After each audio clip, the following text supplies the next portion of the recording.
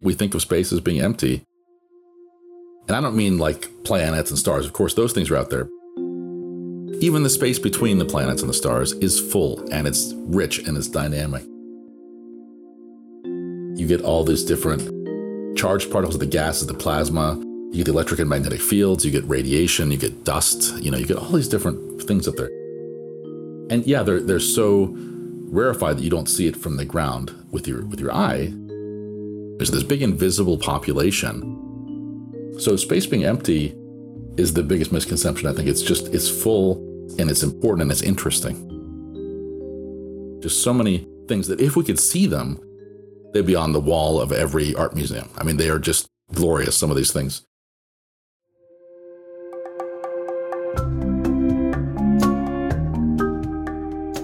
This is NASA's Curious Universe. Our universe is a wild and wonderful place.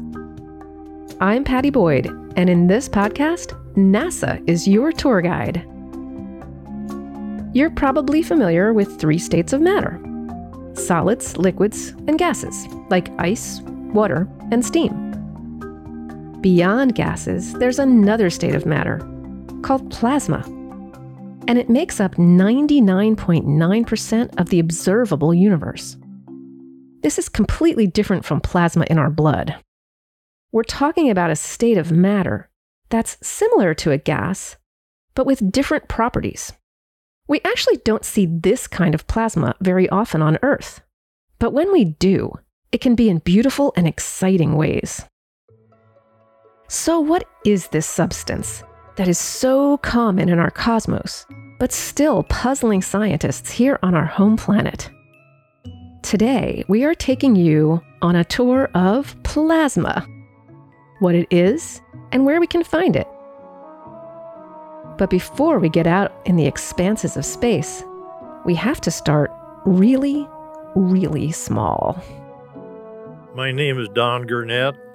I'm an emeritus professor at the University of Iowa Department of Physics and Astronomy, where I've worked for something close to 65 years.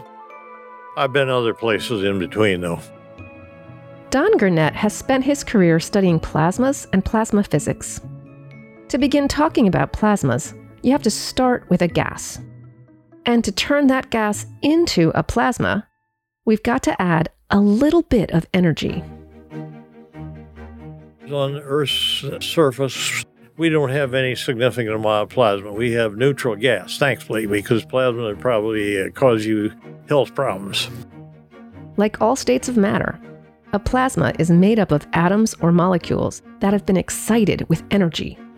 Those atoms are made up of 3 different particles: neutrons, protons, and electrons. In a neutral state, an atom or molecule has the same number of positively charged protons as negatively charged electrons. If you could strip the electron off of the atom so that the electrons are free, then you have electrons and positive ions. That's called a plasma. So you might ask the question, how do you strip the electron off of the atom? And there's at least 2 ways that I'll mention. One is to heat the gas up to a very high temperature, so high that the vibration of the molecules will break off an electron. And that happens when you get an ordinary gas to a high temperature, like in a flame. If you get up to like 1,500 or 2,000 degrees, there'll be a bit of a plasma there.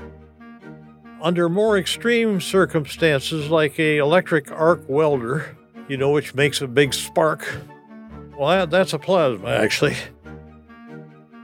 While most plasma is found out in space, there are a few instances where you can find it right here on Earth. Some of them you probably see every day, and others are more of a rare occurrence.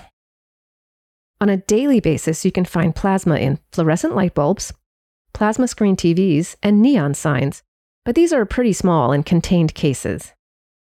We don't start to see bigger instances of plasma until we head up into the Earth's atmosphere. When a lightning discharge occurs, you see that flash across the sky. Well, that flash is caused by an electrical current which heats the ordinary gas up to a very high temperature and makes a plasma column, which glows, and that's what you see as the lightning flash. That example tells you another important thing about a plasma compared to an ordinary neutral gas. A plasma conducts electricity, and that's what makes a plasma really different from an ordinary gas. It involves electricity and magnetism effects. It might be hard to conceptualize a plasma because we don't interact with them very often compared to a solid, liquid, or gas. But a plasma is very similar to a gas until you start looking at the magnetic or electric principles. This can make for some pretty strange effects and some pretty complicated science. Electric and magnetic fields are all around us, but they don't typically affect solids, liquids, and gases we interact with. They do shape plasma, and the further we start to get away from Earth's relatively neutral surface, the more often we can find these electrically charged gases. Hi, I'm Doug Rowland, and I'm a scientist studying the Earth's upper atmosphere. And that's an interesting region because it's where the Earth's atmosphere that we breathe turns into a gas called plasma that's electrically charged. Doug studies the layers of gases in our Earth's atmosphere as we move out towards space. So once we get beyond our lightning and the things that happen right here on the ground, the first plasma you'd encounter would be something like 50 miles overhead. And it's different during the day and at night. During the day, there'd be plasma at those altitudes, and that's generated as the sunlight shines on that gas. It's very tenuous gas, so the sunlight shines on the ultraviolet light, breaks those atoms apart. At night, there's no sunlight, so depending on where you are in the world, there's no other source of ionization. So at night, you wouldn't see plasma that way. One of the reasons plasma doesn't last long here on Earth is because those atoms generally stay in their neutral form, and ions and electrons quickly come back together if they have been separated.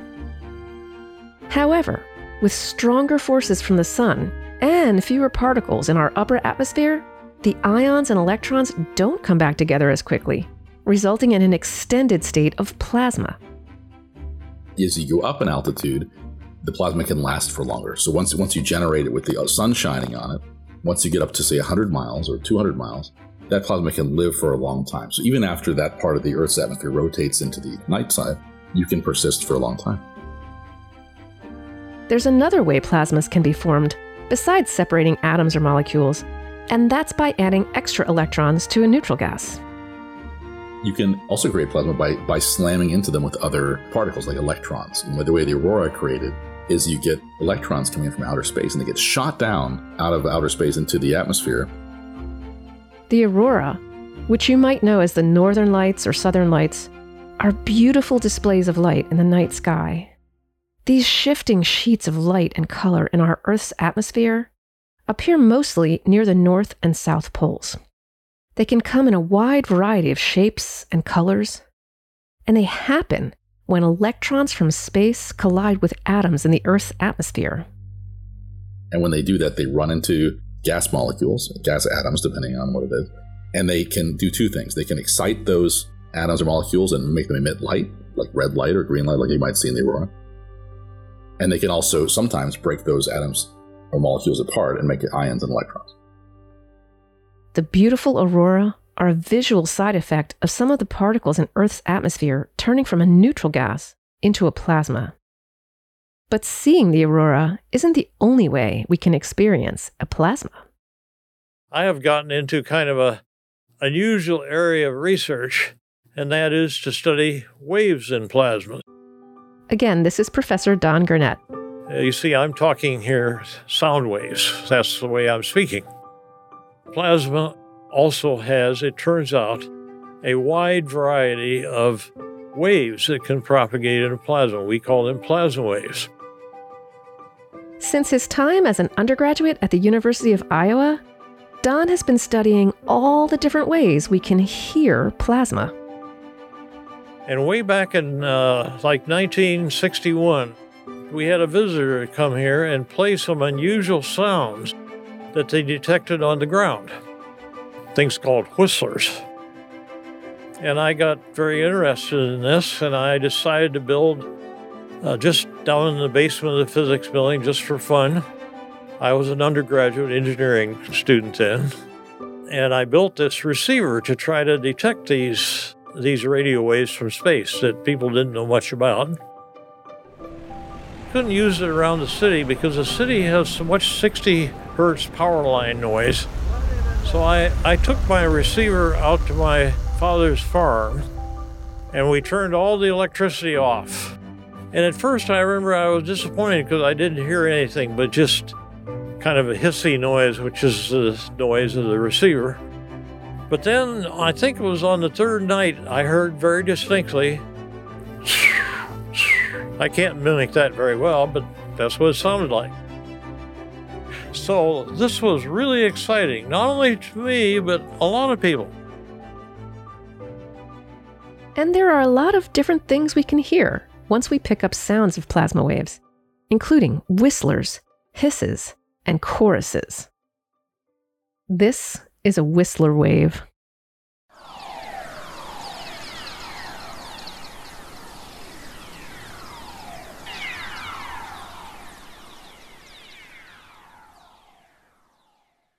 Sounds pretty spacey, right? If you've got the right antenna out, you can hear those around lightning strikes. A chorus wave.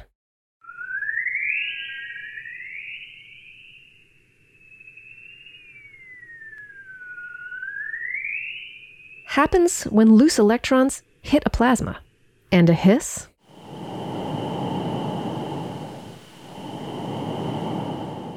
Well, we're not yet sure what exactly causes a hiss, but it could be similar to a whistler wave or a chorus wave. Analyzing sounds can help scientists better understand the different ways plasma behaves. There's still a lot to learn about this mysterious substance, especially when you think about how much there is out in the observable universe. So it turns out that almost everything in our universe above an atmosphere altitude of about 100 kilometers is a plasma. Some people estimate that 99.9% of everything in the universe is a plasma. As we continue out on our plasma journey, the most significant source of plasma in our solar system is the sun. The sun is very hot, and it's a plasma. Stars, like our sun, are made of very hot gases. The sun is so hot that most of its gas has been ionized into a plasma. When those plasma particles leave the sun and head out in all directions into space, we call that solar wind. And we now know that every planet in our solar system encounters some of that plasma. We must talk about Voyager.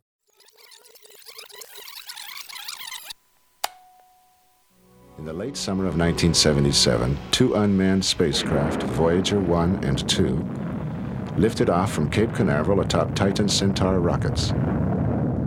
The Voyager 1 and 2 spacecraft were launched in 1977 and have explored further into space than anything else we've sent out into the universe. Traveling uninterrupted through interstellar space, the Voyagers will endure forever, long after everything man has ever built has crumbled into dust. The Voyagers journeyed to the furthest planets in our solar system. They were also the first objects to go beyond the boundary of interstellar space, where the plasma from our sun gives way to the plasma that fills the spaces between the stars. Well, we flew by with Voyager with a plasma wave instrument for the first time.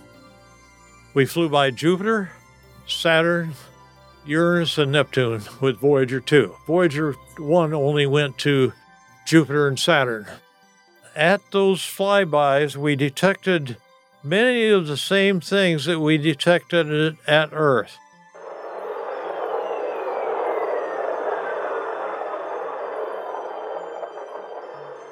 That was the first evidence of lightning at a planet other than Earth. So we now know that plasmas can be found in Earth's atmosphere, the sun, and the lightning strikes of other planets. But where is this 99.9% figure coming from? You have to remember that space is really big, and so much of our universe isn't made up of planets or stars, but is the really, really vast spaces in between those objects. Most of interstellar space, the space between solar systems, is full of hydrogen and helium plasmas. These interstellar plasmas are the result of exploded giant stars millions of years ago. Overall, plasmas make up more matter than all of the solids, liquids, and gases in our universe combined. It's fascinating to look into the night sky and remember that the stars and the spaces between them are mostly made of this wild and energetic substance. Here on Earth, we're surrounded by solids, liquids, and gases, and on a much larger scale, we're actually surrounded by plasmas. Our journey through this fascinating fourth state of matter started at some of the smallest particles and ends with the vastest distances in our universe. And isn't it wonderful that there's still so much to learn?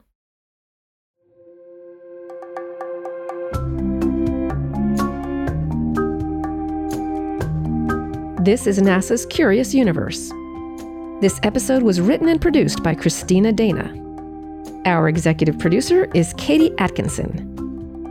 The Curious Universe team includes Maddie Arnold, Kate Steiner, and Michaela Sosby, with support from Emma Edmond and Priya Mittal. Our theme song was composed by Matt Russo and Andrew Santaguida of System Sounds. Special thanks to Calla Cofield, Sarah Fraser, Miles Hatfield, Rowland Heggie, Joy Eng, Nick Tom Lonovic, Lena Tran, and the Heliophysics team. If you liked this episode, please let us know by leaving us a review, tweeting about the show at NASA, and sharing NASA's Curious Universe with a friend.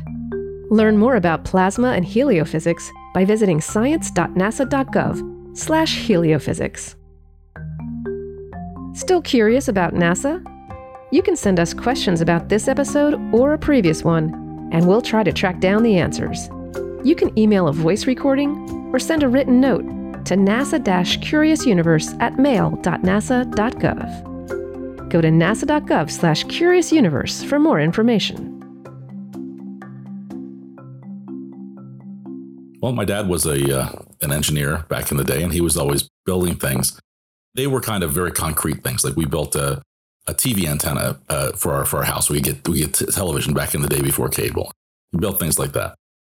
And when I went to college, I said, well, I want to do something technical. I wasn't sure. I heard that a summer internship program was opening up for a team that was doing balloon research. And this was a group that was doing astronomy. And I said, astronomy? What does that have to do with balloons? And it turned out they were doing gamma ray astronomy, and they developed a new kind of camera that could take pictures of the universe in gamma rays. And they flew it on this gigantic balloons out of Fort Sumner, New Mexico. And they needed a roadie.